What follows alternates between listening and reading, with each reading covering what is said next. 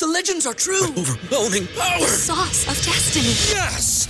The most legendary sauce has arrived as McDonald's transforms into the anime world of WickDonald's. The greatest flavors unite in all new savory chili McDonald's sauce to make your 10-piece Wick Nuggets, fries, and Sprite ultra-powerful. Unlock manga comics with every meal and sit down for a new anime short every week only at WickDonald's. Ba-da-ba-ba-ba, go! At participating McDonald's for a limited time while supplies last. There are so many amazing free plugins available for download right now to help you with your production and mixing. Go to mixingmusicpodcast.com/plugins to download and get access to a bunch of free and premium plugins on Plugin Boutique. Happy mixing, my friends, and enjoy the show.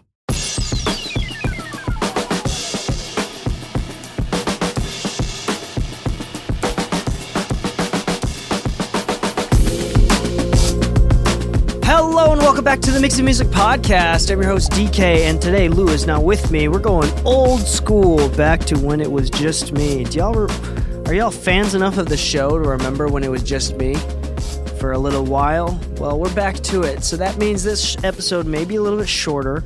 There's also going to be less pushback, which means I can say whatever I want and nobody can tell me otherwise, which is dangerous at the very least. But today's episode is going to be very simple, very practical, something I've been thinking about. In the earlier version of the show, it was more obvious that it was like this. It still has the underlying tone of this, but one of the main purposes of the show from the beginning was to kind of be a journal, an audio journal of my progress through my career. So things that I'm learning currently, things that are important to me right now, things that are changing, what I hope changes, things that I see in myself. And that way, when I look back at older episodes, I can see the progress that I've made, or if I ever show my children or grandchildren, or they discover my podcast, then they too can not just learn obvious tips and techniques, but can kind of also see the progress of my career. So if you've been a long-time listener of the podcast, you'll notice that my career has shifted in some ways very subtly and has shifted in some ways incredibly. When we first started, I was in Utah, for example, and now we are in Los Angeles. And when I first started, I had some work. Now it's we're getting into some label stuff, which is a totally different game. I want everybody who's listening, as well as for myself, to showcase, the different thought process. There's been times where I've been extremely arrogant, more than just always, above baseline. And there's been times where I've been very well thoughtful and surprisingly so many times. Today's episode is going to be fairly practical, something that we've talked about in the past, but I want to reemphasize. One of the things that I'm going through currently is I'm going through the decision of whether or not I want to redesign my studio. I have a big desk with 1, 2, 3, 4, 5, 6, 7, 8 times 3, 24U of rack right in front of me, 24 rack spaces, 24U. And then I have my monitor behind that and my speakers on stands on the back end of the desk. And I love this setup. And if you've ever seen my Instagram, then you know what it looks like currently. And I love it, but I've been seeing a trend here in Los Angeles, and something that I got on before I got this big desk and I was trying out for about a year, was the minimalist small desk setup, something that I still see more and more people converting to, which is the concept of, one, having a little bit less gear or moving it off to the side out of the way and having just a plain desk with a minimalist feel, just a computer monitor, mouse and keyboard, maybe a monitor controller, just super simple. And I personally dig that aesthetic. I think it comes off, for me, I see it as, I love the minimalist type, elegant. I think there's I love the, the traditionally Japanese elegance, which is more simplified and less cluttered. I do like that. And it feels a little bit more zen, maybe cozy, whatever words you want to use that are trending right now. But I'm deciding whether or not to go back and do that again. And as I've been trying to consider redesigning my studio, there's a few concepts that I want to bring up.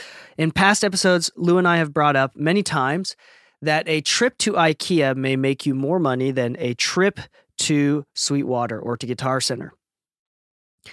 The reason why this is important is, unfortunately, whether or not you like it, I find, through observation as well as personal experience, that looking like you know what you're doing is almost as important, if not more important, than actually knowing what you're doing. Now, obviously, both parts of that are extremely important. But if you know what you're doing, but you don't look like you do, you don't get a first shot. You might be able to keep, once you get a shot, you might be able to keep those clients for a long time and you become everybody's best kept secret. But you don't want to be everybody's best kept secret. You want to be someone that's well known to do good work. And how are you to get more first-time customers or clients if you don't look like you know what you're doing? And I hate that. Like, this is a part of humanity, the part of human nature, that is unfortunate, difficult, but can be empowering and used to help you build clientele, especially if your studio is something that you show on social media quite often, or more likely you are into recording and producer where clients come into the studio. Even if you don't post it that much, I mean, mixing and mastering engineers typically, depending if it's not a big studio, there's no real big need to show your space. But if you're planning on showing your space, if you're planning on making content, or if you are, again, bringing in clients for recording and producing, looking like you know what you're doing is very important. Again, even if you're just making silly little YouTube videos with the goal of making money off of YouTube rather than from recording or mixing or whatever, again, looking like you know what you're doing is very important. We see this in YouTube all the time. Videos that look very professional, edited very well. For some reason, people tend to trust them a little bit more.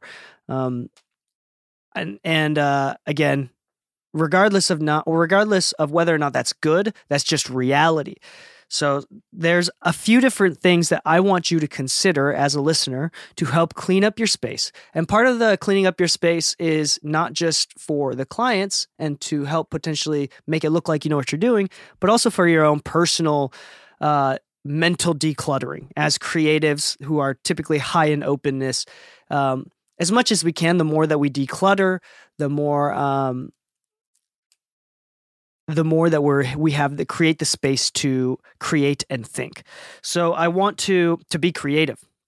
So I have made a list of a few things that I think everybody should be doing from time to time, and things that I do from time to time that can, for very little or for free, revamp the space, make you look a little bit more professional, and things that matter on a day-to-day basis. So number one, how often do you clean up, vacuum your studio, clean up your studio, take out the trash, throw stuff away. I'm a huge fan of kind of the Marie Kondo.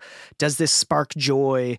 Does this item make you happy? If not, throw it away. Even with my kids' toys, I'm kind of brutal in the sense that if I don't see them playing with it often, or if I see them throwing it around the room, I will throw it away. If they don't touch it for a long time, I will watch. If they haven't played with it in a month, or even in a couple weeks, or if things are broken or left on the floor, I will throw it away. I will definitely throw away. If my children get sad, and this is something where I don't want to use the word entitlement, I don't think, but I have the relative flexibility where I'm willing to throw things away, and if I really need it in the future, I'm willing to go on Amazon and pay the $10 to $40 or whatever it is to buy it again, if I really need it. And obviously, it's different for more expensive items, but I want to throw it away. The idea is, I've even heard concepts as far as if you have stuff in storage and you haven't even opened it and looked at it for years, don't even open it again, just throw it away, just let it go. The more space that you have, the more open the room feels, and obviously the more professional you want. This is really potentially judgmental, but again, I want to, this is just kind of part of human nature, and I want to emphasize that it makes very little effect practically, but it can showcase that your priorities and your values things like I've even heard people say something like this, not myself, but I've heard others comment and say to my car, DK, I can tell that you take care of your stuff, that you have your shit together because your car is clean. And I know that's like really stupid. That's really stupid. But at the same time, there is some level of PR that goes into keeping your car clean and someone seeing that, especially when you have 2 young kids. It's hard to keep your car clean, and there's some effort that I find personal joy with it. I'm not naturally a clean person at all, but I'm finding more joy in keeping a clean home and a clean office every day. The amount of hours we spend every week just cleaning up the house after the kids is pretty crazy. But if I'm able to keep my house clean, my office clean, my car clean with kids, relatively speaking, it's not all the time. There are going to be moments, if you catch me off guard, it will not be clean.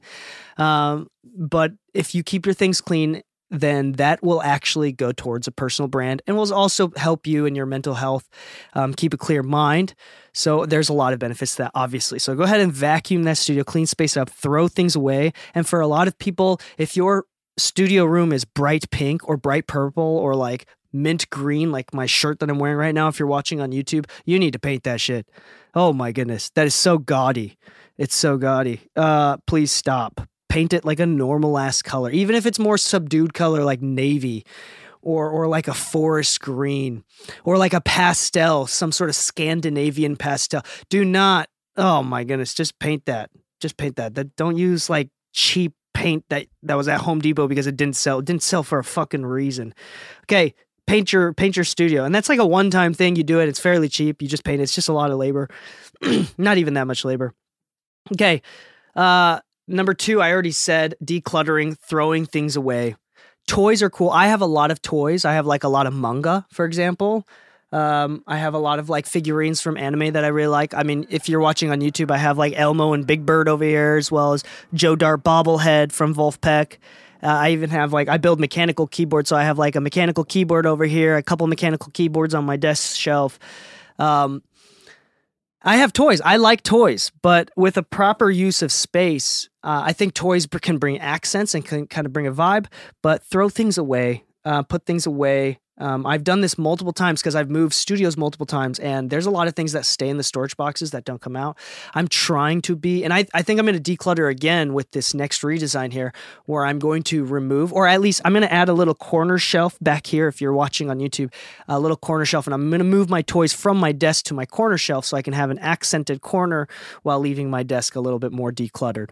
That's the hope there, and I think that that's really important. Number 3 is Pinterest, the power of Pinterest. Now, this is something that a lot of people use. So if you aren't already using Pinterest, Pinterest is a very powerful app. I like it a lot. There's been times in my life where I use Pinterest more than any other social media. And it's not even a social media. And you can build boards. It's basically like a digital cork board that you gather pictures and videos of. It's just an inspiration cork boards, and you can have different inspirational boards and you can pin different pictures to them. I've used this a lot for interior design. I'm not an interior designer by any mean, but as I've designed different studios and offices, I steal inspiration from other studios that I really like, and it comes together in my own way, based on my preferences. So I'm not copying somebody else's, but I'm taking heavy inspiration from specific ones. But it's not... anyway, so using a Pinterest for inspiration, I think that's also really important to help you figure out what your personal flavors are, your personal color scheme and designs that you really like, your accents. We're going to talk about that a little bit more later. But to have a clear vision... One of the things that I don't think you should do is just redesign your space or design your space without having a clear inspiration or clear collage of ideas.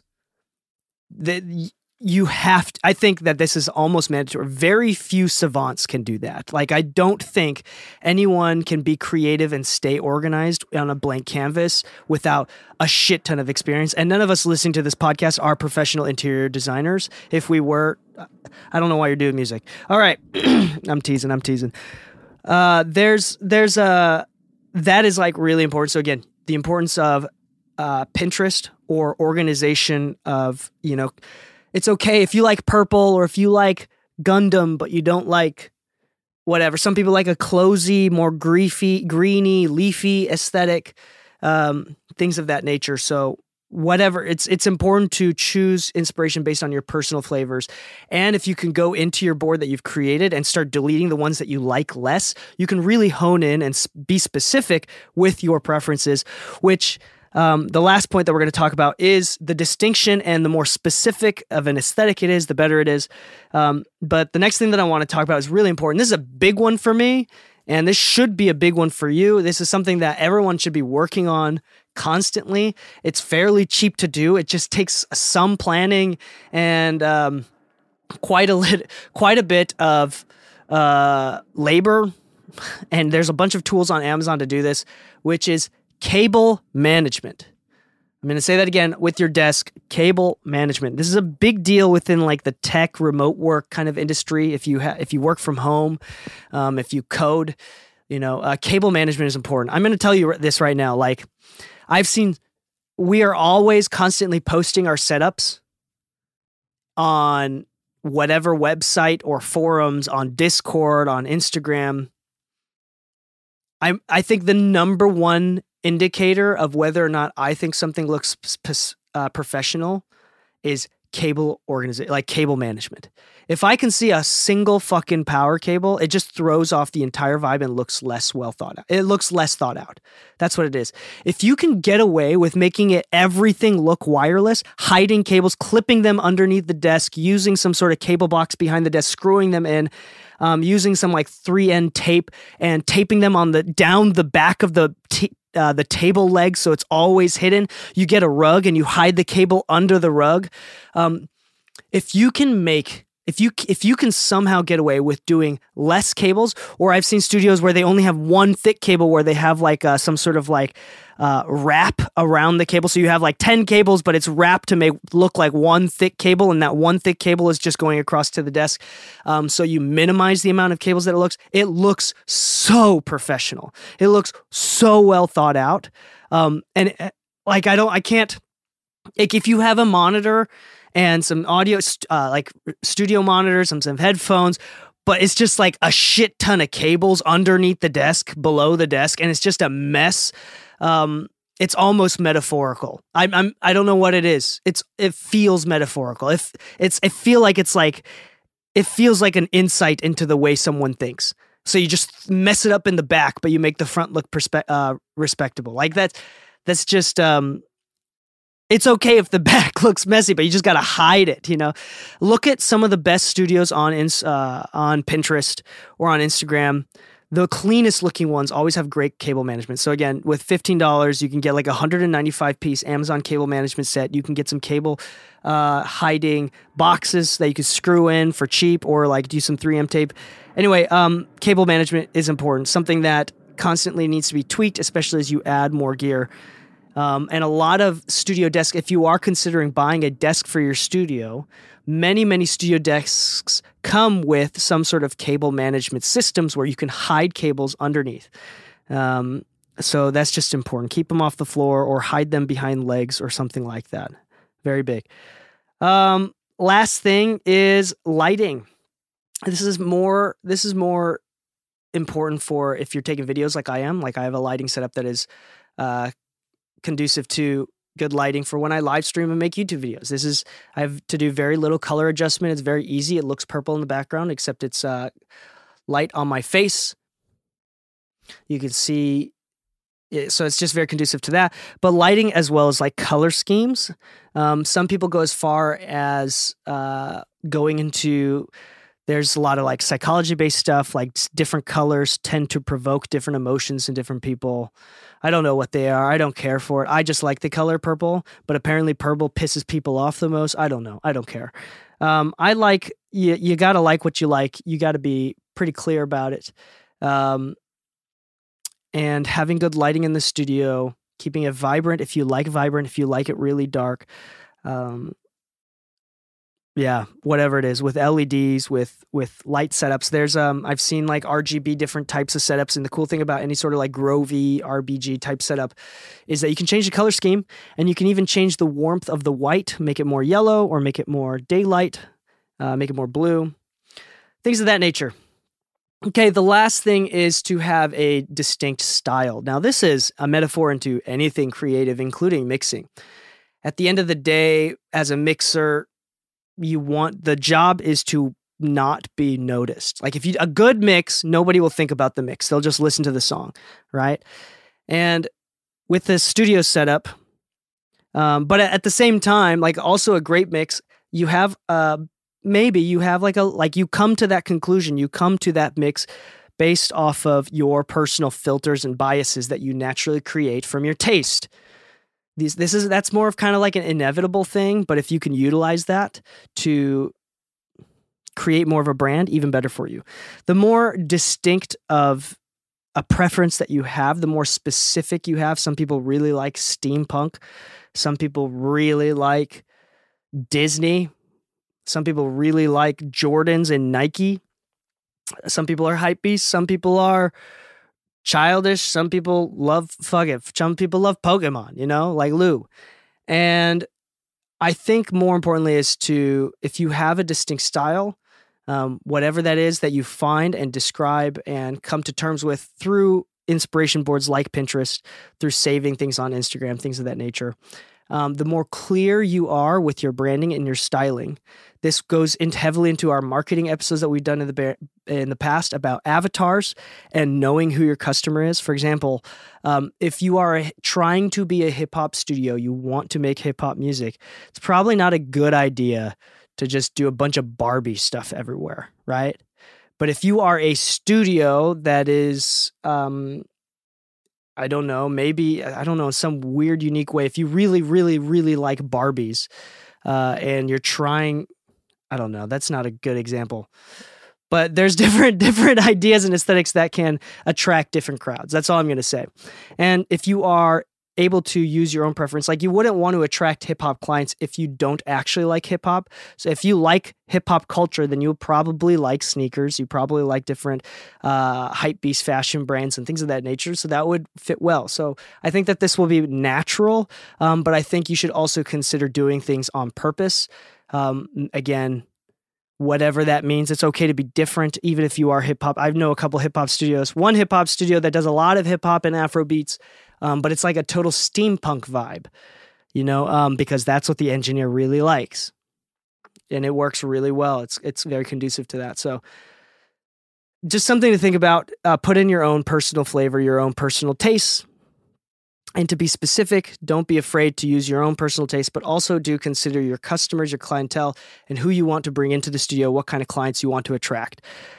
Because whether or not you do it on purpose, you are building a personal brand. So might as well do it on purpose. That is one of our biggest things that we always say on this podcast. And I think that's pretty much it. It's pretty clear. I care for my space. I'm sure you do. And as we all continue to go through different cycles and evolutions of our recording, mixing, studio spaces, our creative spaces, that we continue to upgrade and not just change. We also upgrade our thinking, our processes, our artistic personalities and direction processes. I hope we continue to upgrade them for better efficiency and for more clarity. And as we get more focused, I'm sure that there will be more focused experience and focused clientele as well. So these are things that have been on my mind. Again, cable management is huge. Please take care of your cables. I'm always trying to hide mine. It's a difficult one, but it takes time. It takes time, but it's really, really helpful. And on that note, if you want more technical tips, like how to use a compressor, how to use an EQ, how to change up a kick drum, how to make the kick drum and bass balance, whatever, phase, overheads, linear phase EQs, drum triggering, things of that nature, go to mixingmusicpodcast.com/exclusive to get 2 exclusive episodes every single week. Me and James from James Dean Mixes, me and James, we go over YouTube clips, live stream clips, Instagram clips, TikTok clips, and we talk about the nuances of different technical tips from various different producers and engineers, and we break them down and simplify them and explain them in a way that works best to start including into your own workflow. And there's even a few episodes where I've never tried that. That's going to be my emphasis this week as I try to do that. So it's fun. Like, it's very honest, fun, and it's just the two of us, and it's because it's behind a paywall and not everybody's going to listen to it. I have to put a little bit of an acting, I fan bait a lot on this podcast. I piss people off on purpose, but on the exclusive stuff, since it's a lot more private, we get like the real DK, the real James kind of behind the scenes. So it's a lot more fun. It's a lot of fun. And on that note, so again, once again, that's mixingmusicpodcast.com/exclusive for $4 a month or $40 a year. Thank you so much for listening to the podcast. If you have some other topics that you do want to hear, join our Discord and type them into the chat. Tag me or Lou or James if you want more exclusive episode stuff. And on that note, happy mixing, my friends, and stay saucy.